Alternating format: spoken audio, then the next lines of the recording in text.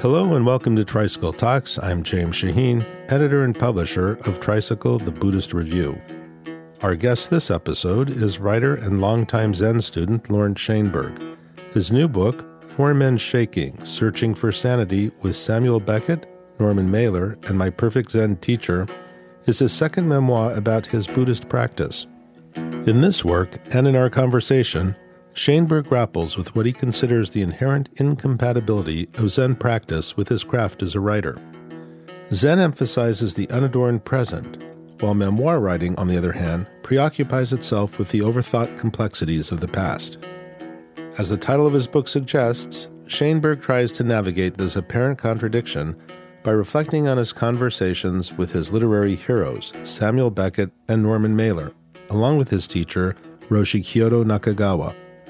Shainberg finds that the solution to his dilemma is elusive, if it exists at all. But while he may not have all the answers, he has some pretty great stories about two of the last century's most renowned writers, their thoughts and misunderstandings about Buddhism. Lawrence Shainberg, thanks for joining us. Thank you for having me. You know, so much is going on in this book. You bring together your teacher, Kyudo Nakagawa Roshi, Norman Mailer, Samuel Beckett, yourself. Like, what's going on here? What brought this all together, and what was the impetus behind the book? Well, what got it together was my desire to do another memoir, a continuation of Ambivalent Zen, and bringing to bear on that all my experience. Mm-hmm. One never knows when you're dealing with a memoir if you're ever going to get another chance. So it's just dealing with the amazing good fortune I've had to know these people who fed into my practice in one way or another. Okay, well, let's go to the two of them. I mean, aside from your teacher, we've got Norman Mailer and Samuel Beckett, two great literary figures who are also your friends. And I just want to quote something that you write.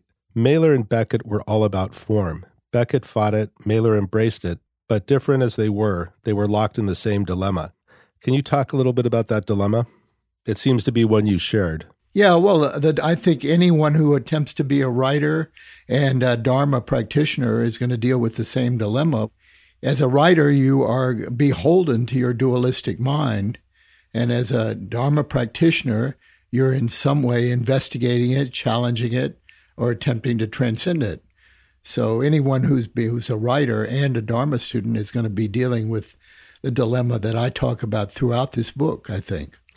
Yeah, you know, I wonder if, I'll skip ahead a little bit. I wonder if that mirrors in some way this sort of odd paradox in Zen that you've got a tradition that focuses on transmission outside the scriptures, and on the other hand, it's a tradition that has generated this immense body of literature. So you've got the same thing going on in the tradition in a way. Is that fair to say?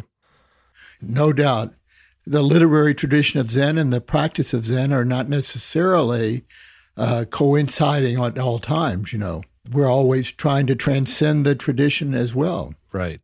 Well, when you talk about Mailer and Beckett, you were their friend and you had conversations with them, and you keep coming back to associating each with emptiness and form. You associate Mailer more completely with form and Beckett with emptiness, yet neither was a Buddhist. Do you want to talk a little bit about that?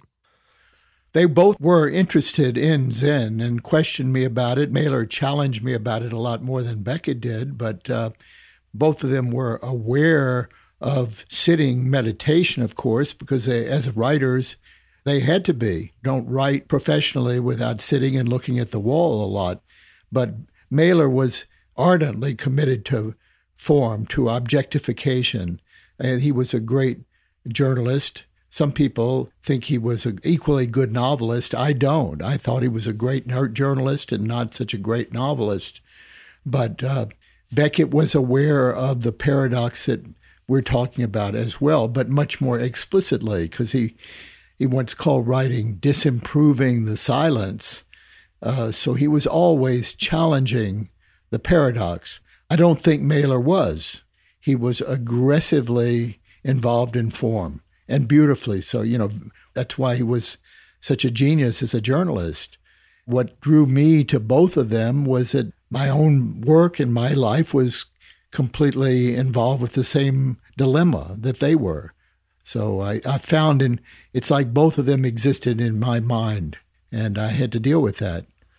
Right. So in other words, they both existed in your mind as polarity, so to speak. This whole the very tension that you discuss in your own attempt to write the memoir, they kind of embody. Is that right? Yes, the memoir actually, it parallels the writing of itself. If you're the meeting with Roshi at the very beginning of the book occurs when I'm actually working on this same book.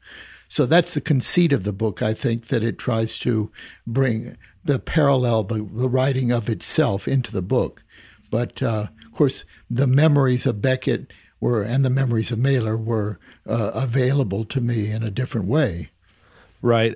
Before we get back to that, I just wanted to ask about the fourth of the Shaking Men, your teacher, Kyudo Nakagawa Roshi. And as you say, the whole story is set against your last session with him. Session, for our listeners who don't know, is a Zen retreat.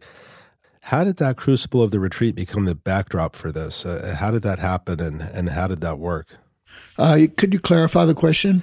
Yeah, well, as you say, throughout, you keep referring back to your last session with Kyudo Roshi. And I'm wondering how that sort of functioned, because you're having these conversations or you're returning to these memories of Beckett and Mailer, and you cut then to retreat and your struggle in retreat. You know, you sit on your cushion, particularly for an extended period of time. The dilemma that I'm talking about becomes very intense and very clear. In this particular session, it came to a greater clarity, and that conclusion of that session and the conclusion of this was what drove this book forward, as you know, I think. Right.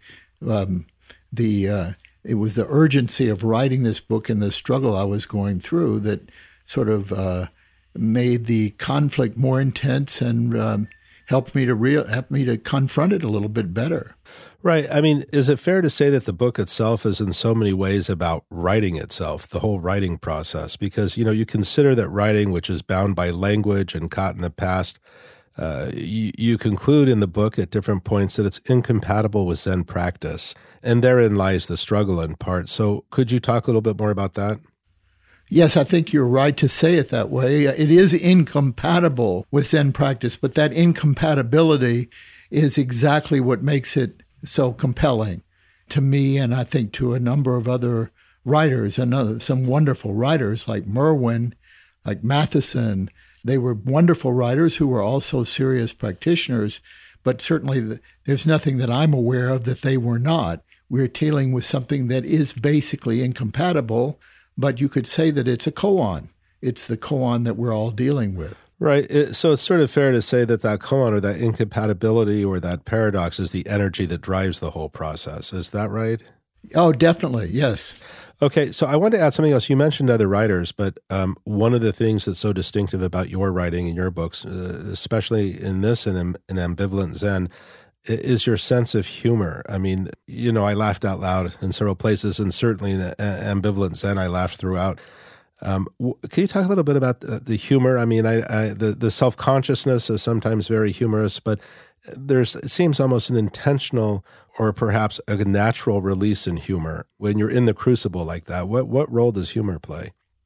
Well, there's nothing more dangerous in talking about humor and making it self-conscious, but you could say that humor is itself the inverted koan. It's the same koan. It's the relief from the koan. And it was the way I found relief anyway. When I'm lucky, I can find my way to humor. When I'm unlucky, I find my way to nothing but darkness and paralysis. So I don't think it's possible to talk about humor with any great clarity, but it certainly, for me, it's been the relief of the work altogether. Yeah, well, we don't get very many Buddhist books that are full of humor, at least contemporary Buddhist books. So I really appreciated that. I know you don't see much humor in the Zendo. In all the years I've been practicing, I've heard only one person laugh aloud the whole time I was in the Zendo. So it does not exactly encourage immediate comedy, but the koans are very funny themselves. Right. Maybe you could pass out your book at the next session. You hear a little bit of laughter. I don't know if it would be appreciated, but it wouldn't be beyond me. One thing I have to say is that you're dealing with these two highly literate men in the book. Conversations you had with them, memories of your life with them, and at the time the book was written, as far as I can tell, your teacher was still alive. And one of the questions I have, you reproduce his language. It's broken English. It's terse. It's not, he's not loquacious as far as I can tell. It's an interesting third pole because you have these two intellects who write copiously. You are considering emptiness and form throughout the book. And then you have this teacher who seems taciturn, I'm not sure, but for whom language is very limited. Was that on your mind at all? Of course it was, yes. His language was, his language is always very challenging, and he himself sometimes celebrated his insufficient English, but it was always a problem. Yeah, he once said that he once said that he had written one poem, and in summer it's hot, and in winter it's cold. That was the limit of his poetic production. Uh-huh. But also, I should tell you that when a Japanese translator was going to work on Ambivalent Zen, Kaz Tanahashi was going to attempt to translate it. He said that the difficulty was that if you translated Roshi's English into Japanese, it made him sound either ignorant or like a baby. And so it's a very interesting linguistic issue we're dealing with here. Right. Yeah, I was curious about that because three of the shaking men of the title are you, Beckett, and Mailer, and then the fourth is this person whose English is limited, but who seems to be really, in many ways, so central, seems to anchor the book. Is that right? Yes, no question. I mean, his language is as much a bottom line as anything in the book, as you know. I mean, he has the last word in the book, as far as I'm concerned. And how would you describe that last word? Well, his answer to me in terms of shaking, the shaking that I was experiencing at this particular moment in Shaheen, which was, close to epileptic. It was a complete collision of all my struggles in the practice. And it had led to this, a neurological issue, I think. Mm-hmm. And when I was very interested, and I mean, when it ceased, after it only lasted about 3 minutes, but it was, I think, easily the most terrifying experience I've ever had in Zen. But I was very clear almost immediately about the narrative associated with it, that I had understood too much, and it threatened my ego, threatened my whole self. My identity, and there was a kind of a neurological resolution of that. When I went into, I was very anxious to tell him that, and when I did, I told him that's why I had been shaking. I understood my shaking, and he said, "Shaking is your true home," and that was the resolution. That was the sentence that drove this whole book. Right. It's interesting. I think the word shake or shaking doesn't occur till the end of the book. I mean, of the four, you seem to be the one who actually shook. I know. I was, that was the issue. That was finally a resolution that he offered me. Right. It was, as you know, it was the last session that I did with him. He died just a few months later. Mm-hmm. Yeah, you do talk about Mailer at the end of his life, and you lost your teacher shortly after that, Shaheen. So there is some talk about end-of-life issues in the book, and how you saw, for instance, Mailer at the end of his life. He had a bit of a diminished presence. To what extent is the book also dealing with the end of life? Well, I knew both Mailer and Beckett around the same age that I was as I was writing the book, that they both died at 85. They were both dealing with aging, and in their own way. Both in extremely graceful ways, I thought. I learned a lot from them about that, but the issues of aging is just the ultimate koan, isn't it? And so it certainly relates to my practice. It relates to what I'm talking about throughout the book. Right. Okay, I just want to ask a little bit more about Mailer and Beckett. They both seem to have misunderstood some aspect of form and emptiness. I mean, they serve as foils for the two. But how did they understand that, and how did they not understand it? Because it's interesting. It seems in many ways to run through their work, and yet they were almost willfully dismissive of Buddhism. Is that right? I would say that Mailer was. I don't think Beckett was. Mailer loved argument above everything else. So he loved to argue with me. That was the basis of our friendship. He said himself that sometime at his age, at that point in his life, argument was the best exercise he could get. So he argued. I mean, he loved to argue about Buddhism, but finally, in the end, if you remember in the book that he did with Michael Lennon about conversations on God, he was not too far from an understanding of the Dharma. He was not too far from understanding it in terms of what he called the ineffable, the inability to describe. So I think that Norman was much closer to Buddhism than he would ever dare to acknowledge. Yeah, why don't you tell us that story of how he ended up referring to emptiness as the ineffable? You had a conversation with him. He said one thing, and then something altogether different appeared in print. Do you want to tell that story? Yeah, I mean, it was hard to get to a serious conversation between us because we often drank together. And he was very witty, and he would take over conversations. But in this case, he asked me about, all right, what's really a definition of emptiness? Do you have a definition of emptiness? And I gave him the best one that I had ever heard, which was Bernie Glassman, Roshi's description of it. It's not the absence of content, but the absence of description. Right. And that really interested Mailer. I think it interested him a lot. It surprised him about how compelling he found it. But at the same moment, he said, that's pretty interesting. He said, I've got to take a piss. I'll talk about it with you when I get back. And that was the last time we talked about it. But then it did appear in this book he did with Lennon at the very end, when he talked about Buddhism as a search for the ineffable, which is, ineffable means inability, the lack of, something that cannot be described, right, is ineffable.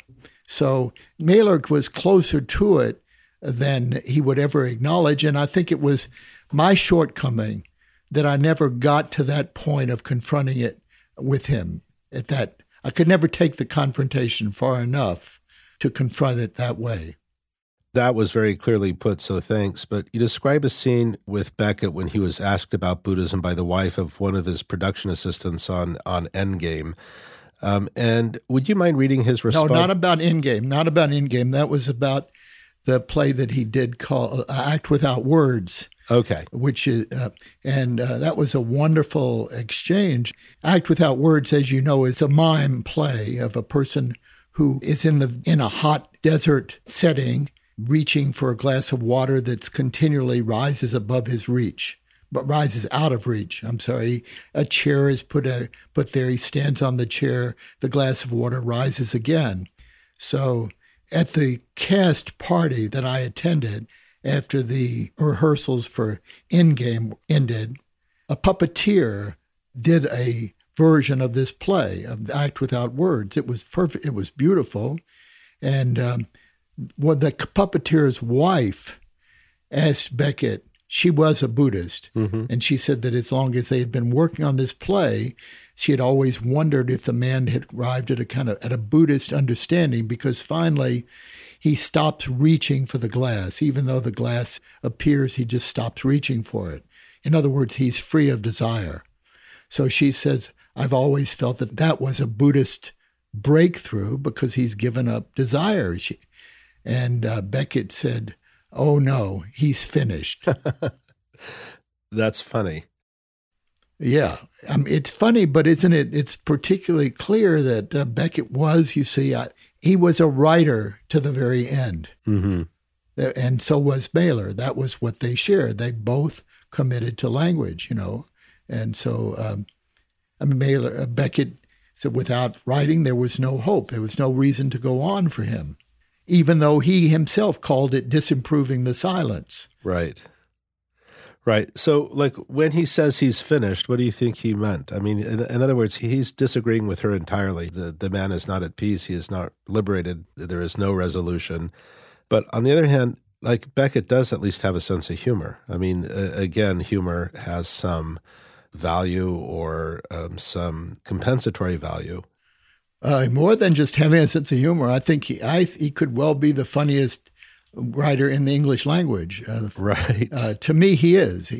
Yeah, that always strikes me. And I think likewise in your work, humor has that redemptive value as well. I hope so. Yeah, it certainly does. I mean, the issues that are being dealt with and the despair and darkness on the other side of it basically beg for humor, I think. Thank you. But what do you do if you can't laugh at it? What do you have at? You're finished. Well, precisely. And this guy's finished. Yeah. Yeah.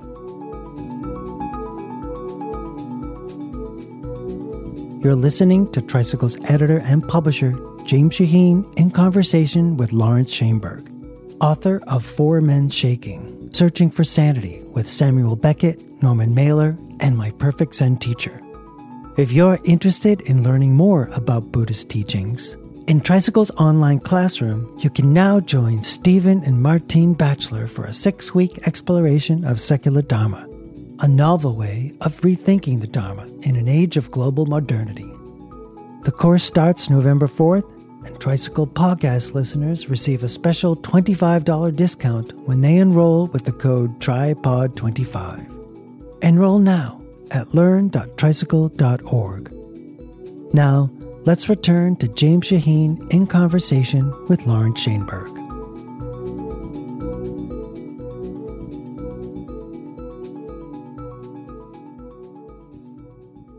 Did you ever have, other conversations with Beckett about Buddhism during your interviews with him or your discussions with him? Not enough. Not enough. I was wary of making the practice self-conscious, bringing it to bear with him. The absence of self-consciousness is exactly the point of the practice, so I didn't want to bring it up too much with him. But he more than once asked me if I was still looking at the wall.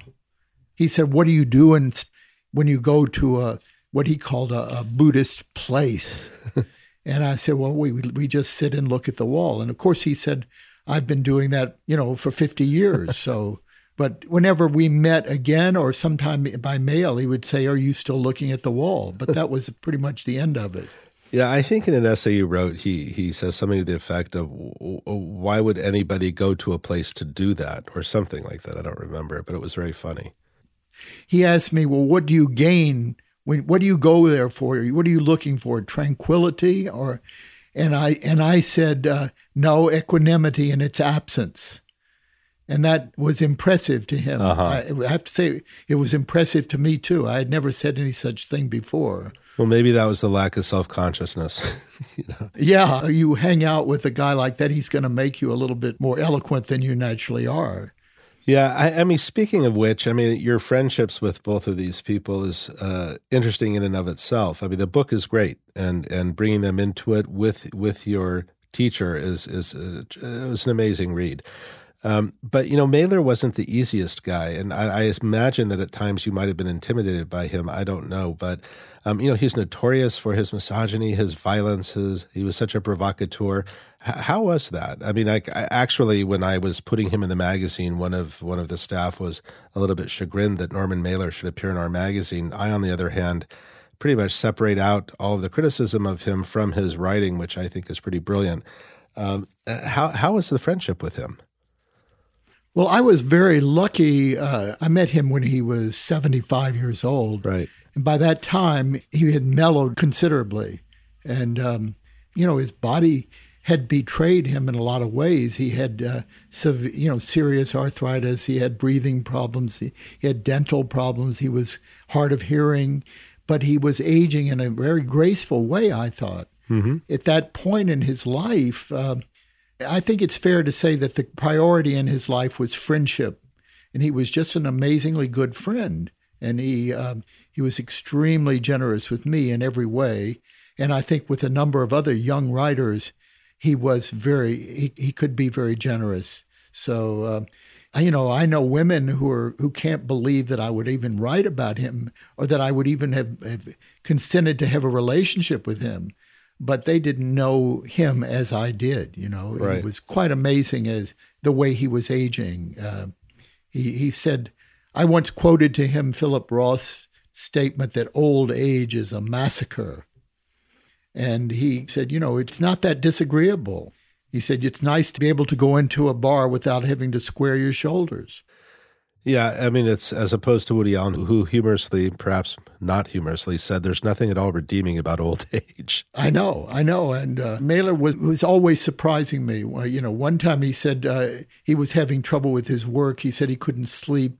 He had been watching too much television. He says, I'm not writing at all. He said, if I weren't so old, I'd be depressed. That's funny. So just back up for a second. Tell us how you met Mailer and how you met Beckett, because it seems pretty serendipitous. Well, both were just great strokes of luck, and both a result of giving them my book, requesting them to read. I had always sent Beckett my work early on, just out of homage. I had sent him my work without any introduction, and I never had an answer, of course. I'd sent it care of his publisher. And I sent him the book I did on neurosurgery, which was, pure journalism, and it was called Brain Surgeon. I expect that I had no chance of hearing from him in response to that either. But within 10 days, I had an answer from him with a great appreciation of the book. It turned out that almost anything about the brain was interesting to him. It was just a great stroke of luck that I sent him that book. And of course, and as I quoted the response, his letter to me, he said, I've always believed that here in the end is the writer's best chance, gazing into his synaptic chasm. That was his first note to me. Wow.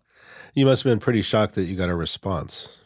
Shocked, yes. I don't know how I could ever describe the shock. I mean, that I didn't faint on the spot is a kind of a miracle, but I just took me some time to figure out the return address on the envelope because his writing was very small. But yeah, it was a tremendous shock to me.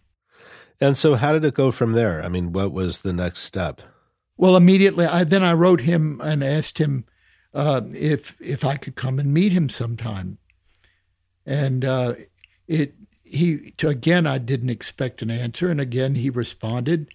I think I was just lucky in this was a point in his life when he was open to younger writers and open in general. But anyway, he wrote to ask if I was going to be in Europe anytime soon, and it turned out that I was going to be doing publicity for that book on neurosurgery in London at a time when he was going to be directing a production of Endgame at this.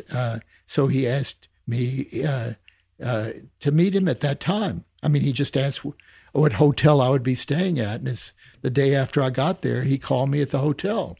And what about meeting Mailer? Well, Mailer was years later. I gave him a copy of Ambivalent Zen in hopes of getting a blurb. I had very little hope when I gave it to him. I knew him just superficially around Provincetown from a few social encounters, but I had no reason to expect that he would be interested in me or interested in a book on Zen. A week later, he called and invited my wife and I to dinner, and we went to his house where I sat at a big table, about, I think, 12 people at the table. He didn't mention my book until the very end. He pointed at me and he said, "This guy's wrote a pretty good book. I'll tell you why I like it, because it shows me why I've always hated Zen so much." Well, that's very nice. That's good dinner table conversation. They were both strokes of amazing luck, right? why that had ever happened cannot be explained otherwise. But your friendship with Beckett was much longer, is that right? Yes. How old were you when you first met Beckett? When I first met him, I was around 50. And it was several years later that you met Mailer. Well, quite a few years later. It was in my late 60s when I met Mailer. Right.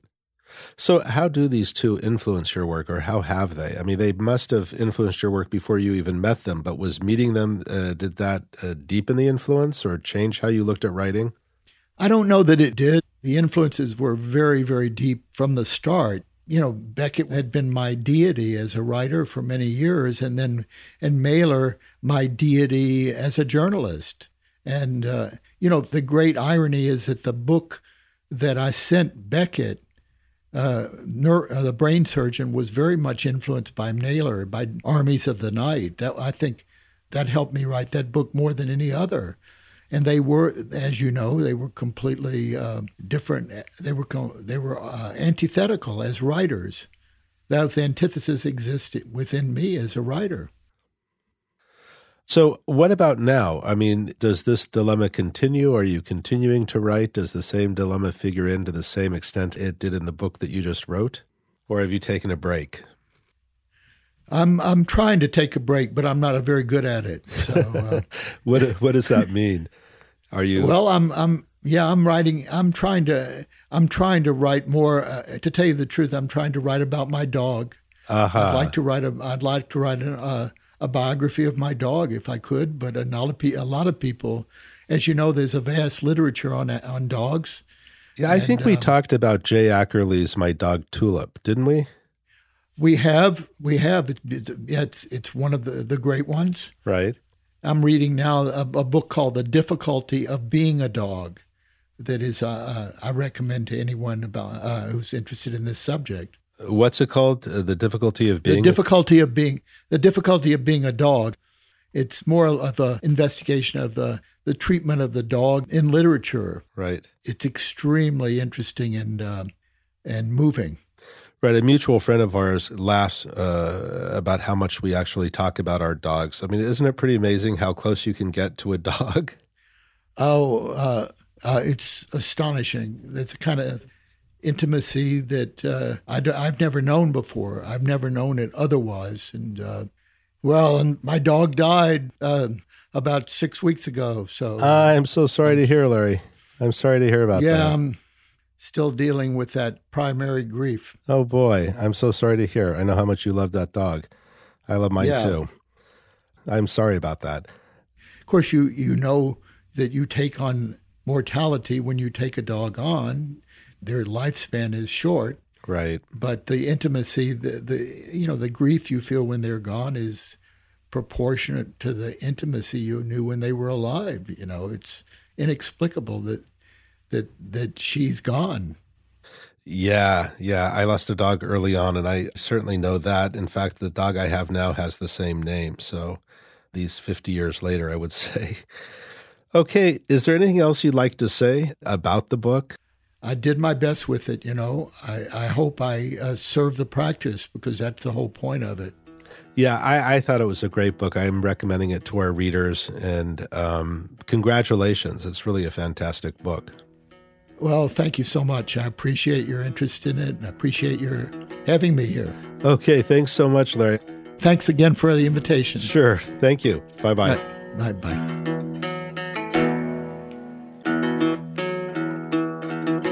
You've been listening to Lawrence Shainberg discuss his new book, Four Men Shaking, Searching for Sanity with Samuel Beckett, Norman Mailer, and My Perfect Zen Teacher, here on Tricycle Talks.